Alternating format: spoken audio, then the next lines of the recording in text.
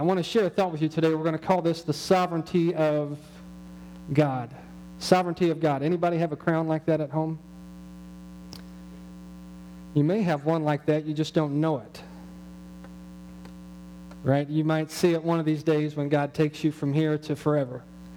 I don't know if it'll look anything like that or not. But I do want to share with you just this thought of the sovereignty of God. And we're going to be in Psalm 115, so if you want to turn there, we're going to read the whole thing. It's 18 verses, not very long verses. It won't take us long to get through that. But you can go ahead and turn there. So it'll be on the wall as always. It'll be in your Bible if you'd like to follow along there in just a few moments. But I'd like to talk before we get rolling as we typically do. And so let's talk about this word sovereign for a minute. Right? When you think of the word sovereign, does anything come to mind? Sir? He can do what he wants to do, all right? That's a real good, simple way of saying it, right? Sovereign. Anything else? Solemn? Solid? Oh, okay. Like dependable, solid? Okay. Ruler of everything? You okay? Yeah? You're right on, yes. In control? Yeah.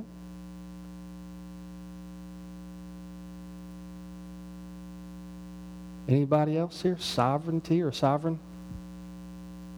You know, it made me think a little bit more shallow when I thought of it initially. You guys are super spiritual. So I was thinking more about the wedding.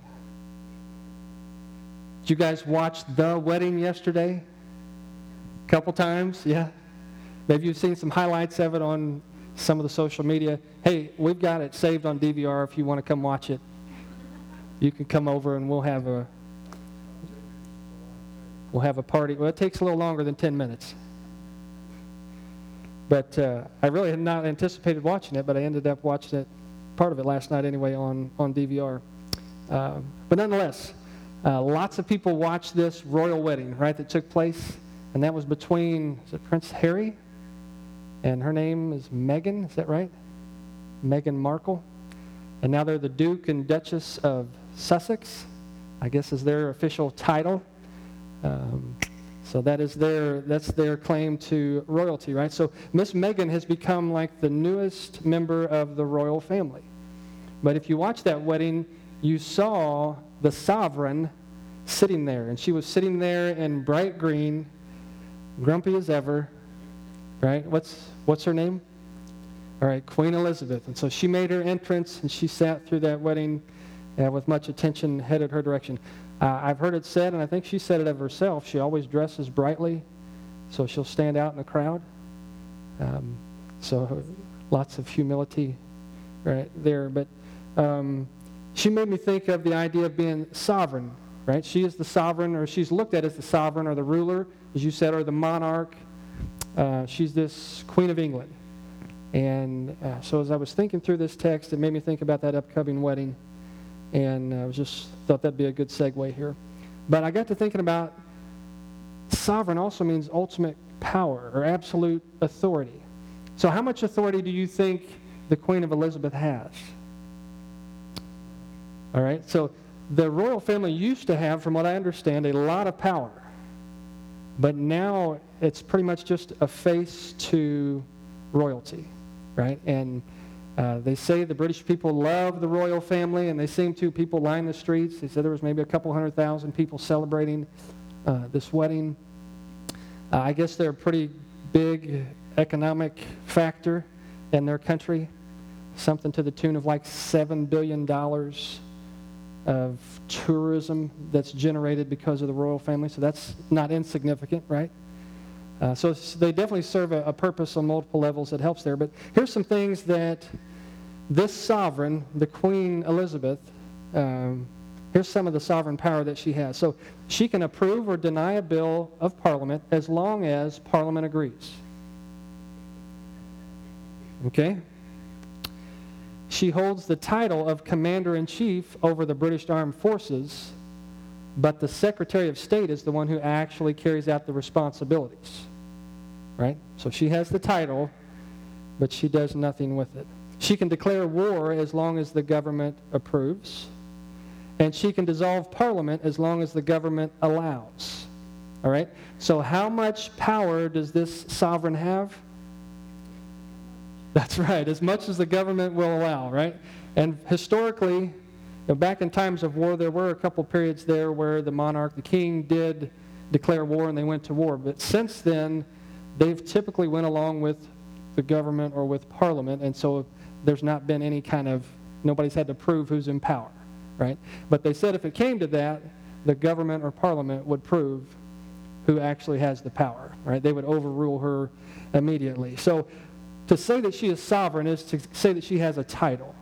Okay, she is a queen, she's royal, but it doesn't really carry with it unlimited power. So let's be very careful to be clear on what the word sovereign means as it relates to God. God is not just the face of Christianity. It's not just a title that the Bible gives to him. Almost 300 times the Bible calls God the sovereign Lord. 210 of those times are in Ezekiel alone.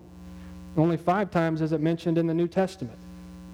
So when you think of God being sovereign, don't think of him as needing the approval of a group of people. Right? The sovereignty of God ultimately means that he has absolute control. He does whatever pleases him. Right? He has power. He has control. Those things you talked about this morning as you maybe worked your way through some of the omnis. So Psalm 115, we're going to head this direction here, and we'll see in here the psalmist writing about the sovereignty of God, what it should mean in our life, what the end goal should be there, and how that should build and breed some confidence in us today. So the psalmist will start here with a prayer, and as he makes his way through, it's a prayer asking for God to be glorified.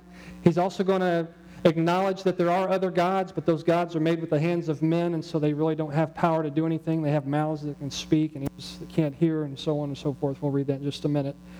He'll work his way through those false gods, and then he's going to remind us that God cares about those who fear him. Right? We just sang that, right?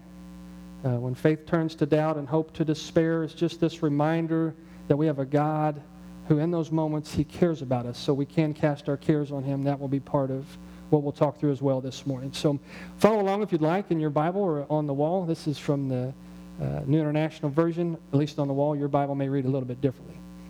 It says, "Not to us, Lord, not to us, but to your name be the glory, because of your love and your faithfulness. Why do the nations say, 'Where is their God?' Our God is in heaven, and he does whatever pleases him. But their idols are silver and gold made by human hands. They have mouths but cannot speak. They have eyes but cannot see. They have ears but cannot hear, and noses but cannot smell. They have hands but cannot feel, feet but cannot walk, nor can they utter a sound with their throats. And those who make them will be like them, and so will all who trust in them. So all you Israelites, trust in the Lord. He is their help and their shield. House of Aaron, trust in the Lord. He is their help and shield. And you who fear him, trust in the Lord, for he is their help and shield." The Lord remembers us, and he will bless us. He will bless his people Israel. He will bless the house of Aaron, and he will bless those who fear the Lord, small and great alike. And so may the Lord cause you to flourish, both you and your children, and may you be blessed by the Lord, the maker of heaven and earth. The highest heavens belong to the Lord, but the earth he has given to mankind. And it's not the dead who praise the Lord, those who go down to the place of silence. It is we who extol the Lord, both now and forevermore. Praise the Lord. All right, so throughout this text here, we see some glimpses of the sovereignty of God and what it means and the influence of it. Obviously, the scriptures are full of this. They just reveal the God who is sovereign. But a few things we'll highlight as we make our way through this text today. And one is found there in that initial verse, and this was mentioned right from the get-go, right? So God in his sovereignty is going to do whatever it is that pleases him. So let's just start with a question. Do you and I have the ability to do whatever pleases us?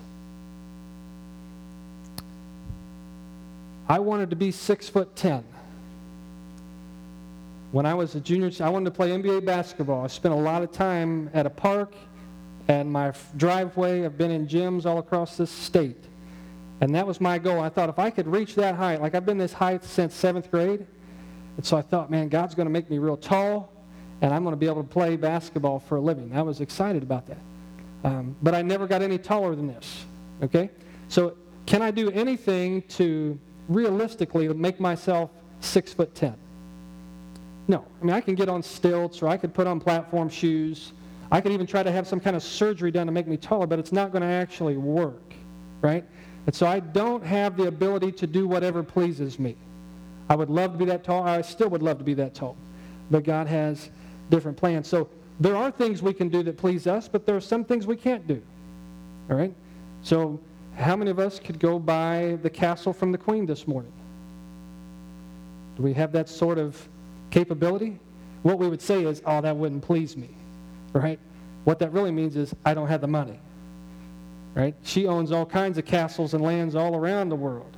And I certainly couldn't begin to touch anything there that she owns. So I have limitations on things that I wish that I was able to do.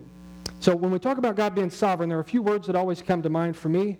And I'd like to share these with you here as well. You might remember back in 2012, I shared these 3 words. You guys have those sermon notes in your Bible somewhere? That's been maybe a Sunday or 2 ago, right? But the words are pressured and obligated and limited. When I think of the sovereignty of God, pressured, obligated, and limited. So initially, God cannot be pressured. God is the only being that understands what absolute freedom looks like.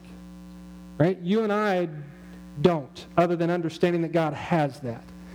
So God in His sovereignty cannot be pressured. Now, I would assume if we would take the time this morning to talk, there's probably been times in our life where we were pressured. Do you have any regrets? Things that you did because you were pressured to do something? Yeah, we've probably all got some kind of regret. I wish I would not have done that. I just was pressured to do so. Something outside of me put pressure on me, and the result was I did something I didn't want to do. God will never be pressured to do anything that violates His will, ever. So if the Christians worldwide began to pray night and day for God to do something specific that God had no intention of doing, we could not pressure God to do something that would violate His plan. That's absolute freedom. So as I think of the sovereignty of God initially, I rest there. Because I can still feel the pressure of people. Can you? You ever feel pressure sometimes? I want to share my faith, but man, I just feel pressured in this situation. If I say the wrong thing, this person's really going to be offended and it's going to mess up our relationship. Maybe we get silent. Or pressured to stay longer than we should. Or pressured to do something that someone asks of us even though we know we don't have the time to do that. Right? Pressure is something we deal with here as humans. God is not anyone who can be pressured. And so here's how he says it. The psalmist writes, it says, our God's in heaven. He does whatever pleases Him. Now, if God can do whatever pleases Him, it means that He has the ability to do whatever pleases Him. And that's part of the omnis that you work through today. And whatever God does will be pleasing to God. God doesn't do things that bring Him displeasure. Do we do things that displease God? Yes. All right? And we'll hit that here in a minute. And I've got a ceiling on my understanding there. Does that make sense? So I'm going to take you where I can take you, and then I'm going to have to put a period probably where there should be a comma. All right?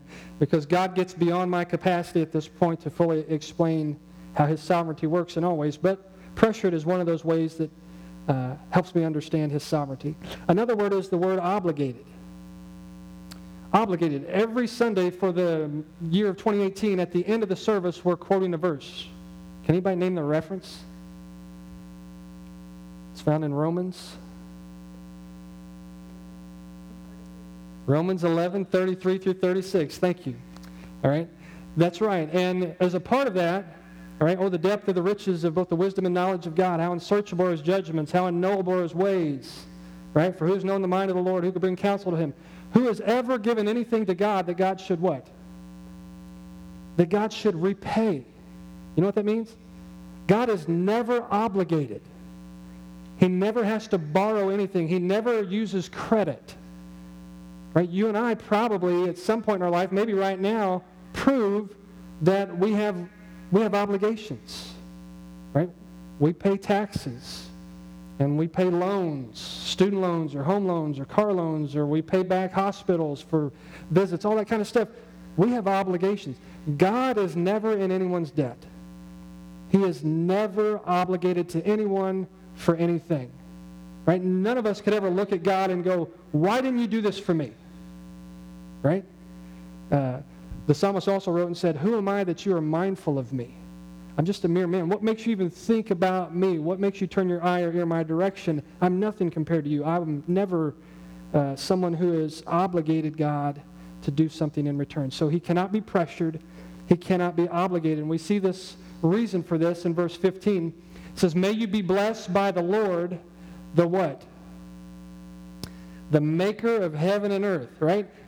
He made it, which is implying that he owns it. It's his. And everything that has been made belongs to him. So it's all his. I'm reading, I'm about in chapter 11 of Deuteronomy. When you get to chapter 10 of Deuteronomy, you'll see there in the second half of that where it talks about fear the Lord. And part of the reason that we fear the Lord is because everything is his. He's the King of kings. He's the Lord of lords. The earth is his. The heavens are his. Anything you can name belongs to him. So he is never, ever obligated. The only obligation he has is to be true to whom? True to himself. And so he's never pressured. He's never obligated. And another word I think of when I think about his sovereignty is the word limited.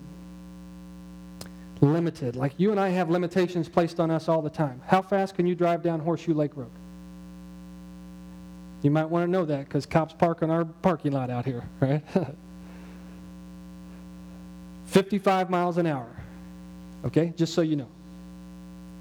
So 55 miles an hour says you and I legally can't drive 75 miles an hour down Horseshoe Lake Road. Now there's a word in there, legally, right? We've never done that. Anything illegal on Horseshoe Lake Road. But the point is there's a limitation there that's put on us from outside. Right? Something outside of us is saying this is what you can do and no more. You go to borrow some money from a bank. Let's say we were going to go try to buy the castle yesterday that they were married in. What would the bank say to us? We're not going to loan you that amount of money. Now, maybe 10 years ago we could have got that loan, right? We'll give everybody as much money as they want. Not now. You've got to prove that you have the ability to pay that back, right? That you've got something there stored up so that they, in turn, if something happens, they can take that from you and recoup their cost. And so there's some limitations there. We can only borrow what we can prove that we can repay. So all sorts of ways we could talk about limitations. Is God limited? Trick question. Spoiler alert, is God limited? All right, so he can and he has limited himself in some ways, right? But he's not limited in the ways that we just described. Outside pressure can't make him surrender, right? He can never be limited by what somebody else says or does. Think about when he dealt with Noah. After he flooded the earth, what did he say? He limited himself. The God of all power said, I will never do what? I will never destroy the earth by water again. Does he have the power to call water from heaven and from below and flood the whole earth again? He still has the power. He just put a limitation on himself where he said, I'm not going to do it. Okay? And so this is where things get hairy. Sounded like the name of the guy out of Home Alone, Harry. All right? A couple months ago, Dr. Piccarelli was here, and Dr. Pick shared a couple things that really just that clarified it for me. I've read your book, I don't know how many times, couldn't make sense of it. But when you said it, and I see it in your face, and it clicked. See, sometimes people say if God is all sovereign, then you and I cannot exist as a denomination. We're actually heretics. Because if God has absolute control, that means you and I don't have the freedom of what? The freedom of choice. So Dr. Pick went through these three things, and he talked about all that he believed. He believed that God had absolute freedom. He believed that God could not be obligated. Right? He believed in the sovereignty of God as in the control over everything from before time till forever, and even over the choices of people. And so I was sitting there thinking, wow, that doesn't sound like Free Will Baptist theology. Make sense of this here. Bring it to a point. He says, we need to understand the word control. And so he broke down that word control, and he made this simple, and I'm going to try to make it simple here as I understood it, right? This may muddy the water for you, and if it does, go read his book, right? It won't help you either. Go listen to our podcast on our church website. That will help you. All right, that's where you can get some clarity. But here's what he said about the sovereignty of God, having all control over all things, including the choices of people, being totally sovereign, and still you and I having the ability to choose. He said, before time began, God predetermined as the one who is in all control, has all authority, that he would create his people in his image. So as image bearers of God, we have volition, we have mind, the ability for intellect, we have emotions and feelings, and we also have a will. And when you look up that word will, just simply in the dictionary, it says the capacity to make a reasonable choice.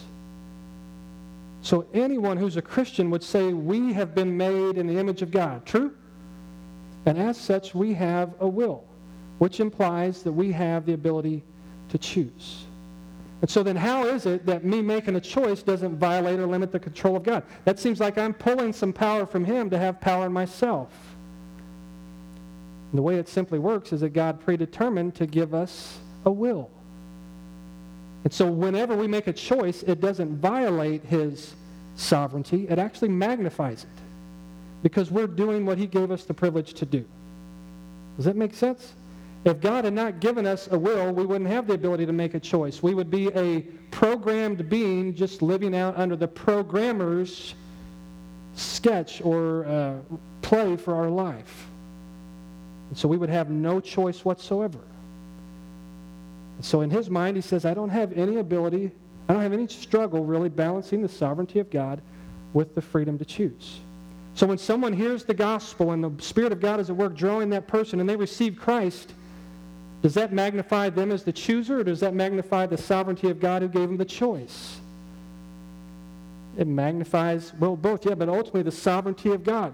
Because even in the flip side, when the Spirit of God works in a person and they reject God, the sovereignty of God is still magnified. Why? Because he, as all sovereign, gave them the ability to make a choice. Clear or muddy? Claritin clear, or are we kind of like Horseshoe Lake right now, right? You kind of brought a little rain and stirred it all up, Pastor, and I don't know about all this. Well, the point there is this. If God is sovereign, then he has absolute power. When you track that out, that means somewhere we fit in this. So we're either bit players in his play, or we have freedoms because of the will that he's put within us. All right? There's no issue between the sovereignty of God there, biblically speaking, and the ability to make a choice. Now, let's not confuse God's sovereignty with God's desired will. Right? God does whatever pleases him. It pleased him to give you and I the ability to make a choice. Does it please him when we reject him? No, his desired will is that all would come to repentance. So when we act out in that, I mean, that's a simple way really to understand why evil exists. Because an all-powerful God and his sovereignty predetermined that he would give freedoms to those who've been made in his image. And you can choose to receive or you can choose to reject. Right? And you can track that out as a system of thinking. Now here again, I said I'm hitting the ceiling because the Bible tells us there's nothing that we can compare or liken God to where we fully go, and that's it. Where I have fullness of understanding. Growth, absolutely, and we keep pressing on in that. But only he is sovereign. So nothing can stop his hand, right? Nothing can stop his plan. He alone has the power to do whatever he pleases, and so that means initially that he is sovereign. All right, secondly here, let's go. God's going to help those who are going to trust in him. And so here we're seeing the progression, right? Initially, the sovereignty of God is something that magnifies him, but that should have some bearing in our life. So if he has all control, right? Now control, again, doesn't make him responsible for evil. It doesn't make him responsible. It doesn't mean that he does all bad things or does any bad things. It just means that in the way that he's created us, the possibility existed. But knowing that he is in all control then should call us to willingly, gladly run to him and to trust in him. So what's it mean to say that we are trusting in God? The word trust literally means to hang on to something. Like, have you ever nailed, put a nail in your wall and hung a picture on it?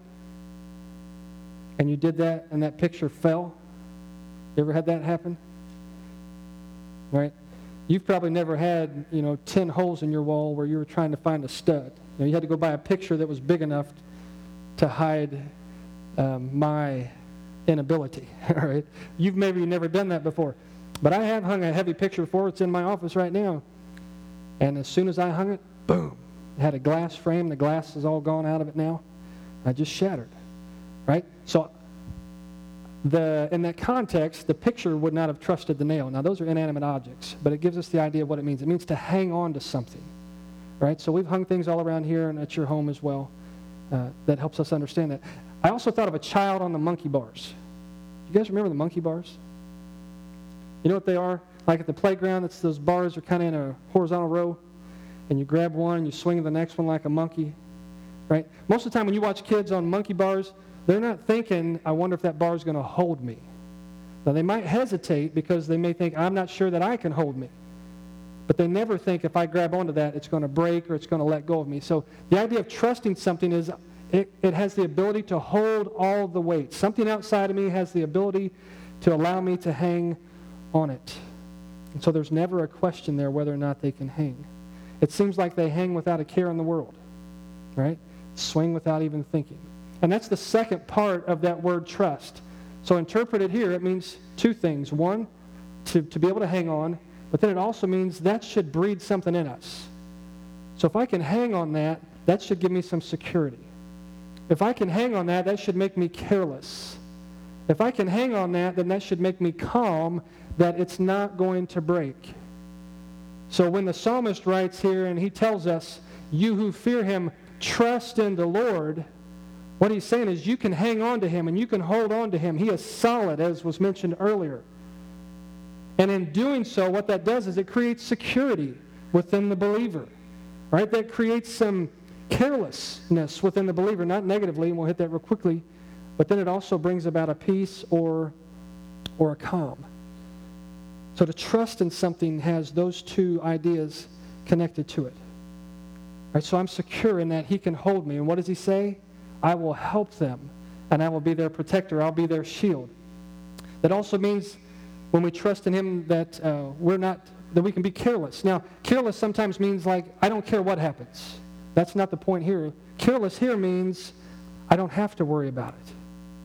There's no reason for me to fear. I am without a care because my God is sovereign. I can trust in him. I can hang on him. I can hold on to him, and he will protect me. And in so doing, what that should bring in somebody who is trusting is a sense of calm. So have you ever been through this process? You're afraid, you're nervous, you're worried, you're unsure, and you look to God, and you understand who he is, and you begin to reach out to him and hang on to him. And what happens is those cares begin to fade, and you begin to get careless, and your worry and fear and just all the nervousness begins to fade, and in its place comes this calm. That's God. For those who trust in him, who hang on him, there will be security in this ability, great ability to be careless and to be calm. And God says, I will help them, and I will be their shield. And so as we meditate on this should bring us some comfort. As we meditate on the omnis, it should bring us some comfort as well. Right? God helps those who trust in him. Here's how Psalm 31 puts it. How abundant are the good things you've stored up for those who fear you, that you bestow in the sight of all on those who take refuge in you. Now, if you went back to that verse 11 in Psalm 115, those who fear and trust will get help and will find God as their shield. Psalm 31 has both of these combined. Right? How abundant are the good things. Psalm 115 talks about God is the God of increase, God who makes things flourish.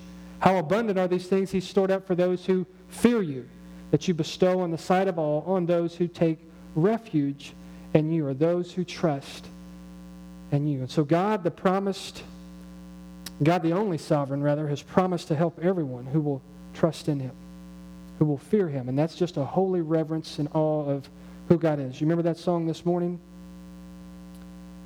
I'm in awe of you. I'm in awe of you. Right? Somebody that sings that not because it's a melody, but because that's who you know God to be, and that's what His presence does in you. Right? You know some of these things to be true. Right? You're finding His help. You're finding His protection. You're finding an abundant blessing. God's promises, not mine. Right? And so God in His sovereignty is going to help those who trust in Him. And then third here, God in His sovereignty is going to be worthy, and He's worthy of eternal praise. He's worthy of never-ending praise. And so as generation after generation from the beginning has considered God, they've offered up praise to God, and it continues. Right? You and I offer up praise to God as we understand who He is and who we are in Him and how He works and that He is sovereign. These things draw out praise. They draw out worship. So if you've received Christ, there's a growing understanding that's happening within you when you think about who God is, who you are in Him, and His work in this world. And that happens through His Word partnered with His Spirit. And where those two combust together, there is just fire, there's power, there's life, there's growth. And the outward expression of that here is this never-ending praise. And so the deeper and the longer that I linger, the more I want to express my praise of Him. You ever find it difficult to linger? Now, I don't know if this is true for you, but just for me, the last maybe 3 or 4 weeks, I have found myself, I'm still reading and praying, but it seems like there's a time limit. There's a ticker in my head like, all right, you got to speed up that reading. You need to pray a little short. You got stuff. We just need to attend to some things. And so as my mind fails to linger and fails to meditate on who God is and His Word, that affects my worship. Right? That affects my expression of that.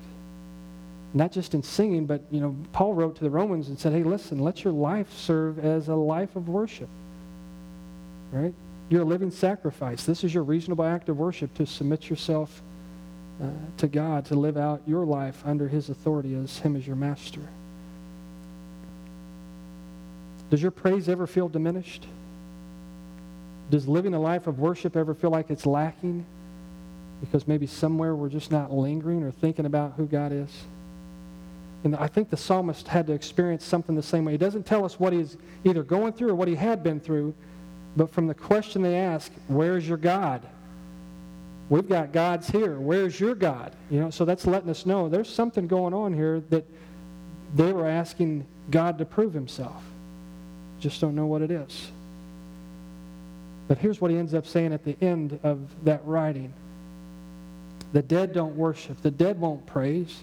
But it's we who extol the Lord, both now and forevermore. We are the ones who will praise the Lord. And so the we here is not just people who are physically alive, but spiritually alive, people who have faith in God.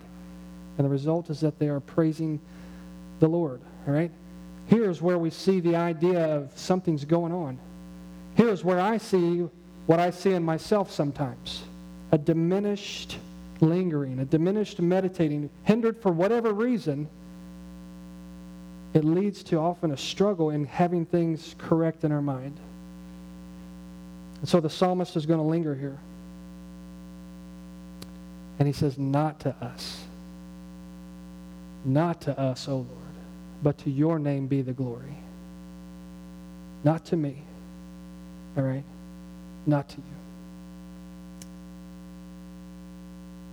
you. I can understand that because of your love and faithfulness. And regardless of what it is that may cause our worship to be diminished, I think that's a reality for us. You know that song we sing sometimes, Turn Your Eyes Upon Jesus? Right? Turn your eyes upon Jesus, look full in His wonderful face, and what happens? And the things of earth will grow strangely dim in the light of His glory and grace. What if we flip that around? What if we turned the lyrics around and they went something like this? Turn your eyes upon the world and look full at all it has to offer. Then the things of God will grow strangely dim in the pursuit of your temporary pleasure. Would that sound true? I think my life proves that to be true sometimes. I think Psalm 115 verse 1 proves that to be true. on some level, it's been about me. And it can't be about me. It's got to be about you. So whatever I'm going through may be hindering my expression of worship currently. I may be wondering, just like the heathen, where are you, God? So it can't be about me. It's got to be about you. I've got to get my mind back on you. I've got to linger and meditate on you. I've got to think about your love and faithfulness. He starts there in verse 1, and back in verse 18 he says, the result is we'll extol you forever. We'll praise you forever. Generation after generation will lift up the name of the sovereign God. That's the influence of sovereignty on the life of a person who's meditating and trusting in the sovereign God. So a few things we've highlighted here today as we've looked into his sovereignty. It's not just a title, right? He's not just the face of Christianity who has limited power, who can be pressured or obligated. That's not the God of the Bible. What his word tells us is that the sovereignty of God, the sovereign God, does whatever pleases him. And that's all he'll do. That's what he's after. Everything that's been created has been created for his pleasure. Remember that song built right out of Revelation 4 and 5? Thou art worthy. All right? And for thy pleasure they are created. Right? Everything has been built by the sovereign God for his pleasure. He does what pleases him. You know what pleases God? We just read it. It pleases God to bless you. It pleases God to hear you when you pray. It pleases God to heal us when we're broken. Right? It pleases God to see relationships reconciled. It pleases God to give good gifts that he has stored up in abundance to those who fear him and trust in him. That's what his word says. That pleases him. I mean, when you think and meditate on that, what does that bring out of us? What it's supposed to. Never-ending worship. Right? The whole process right there in a nutshell. God will do what pleases him. It pleases him to bless us as we trust in him, and as we meditate on his blessing and who he is, the result is never-ending praise. So in light of these truths today, all I really wonder, well, two things. One is, first of all, have you placed your faith in Jesus Christ as your only hope? Now, the psalmist didn't know Christ, but his faith was in God. He trusted God. He believed God. He did what was asked, what was necessary. He responded. Maybe you would like to respond today, looking to God by faith through Jesus Christ as your Savior. Right? His promise is, I'll save you this morning. It doesn't have anything to do with how good you are, how many times you show up at a church, how well you dress, what people think of you. Irrelevant. It's all about what Christ has done on our behalf and us resting and hanging on to that by faith.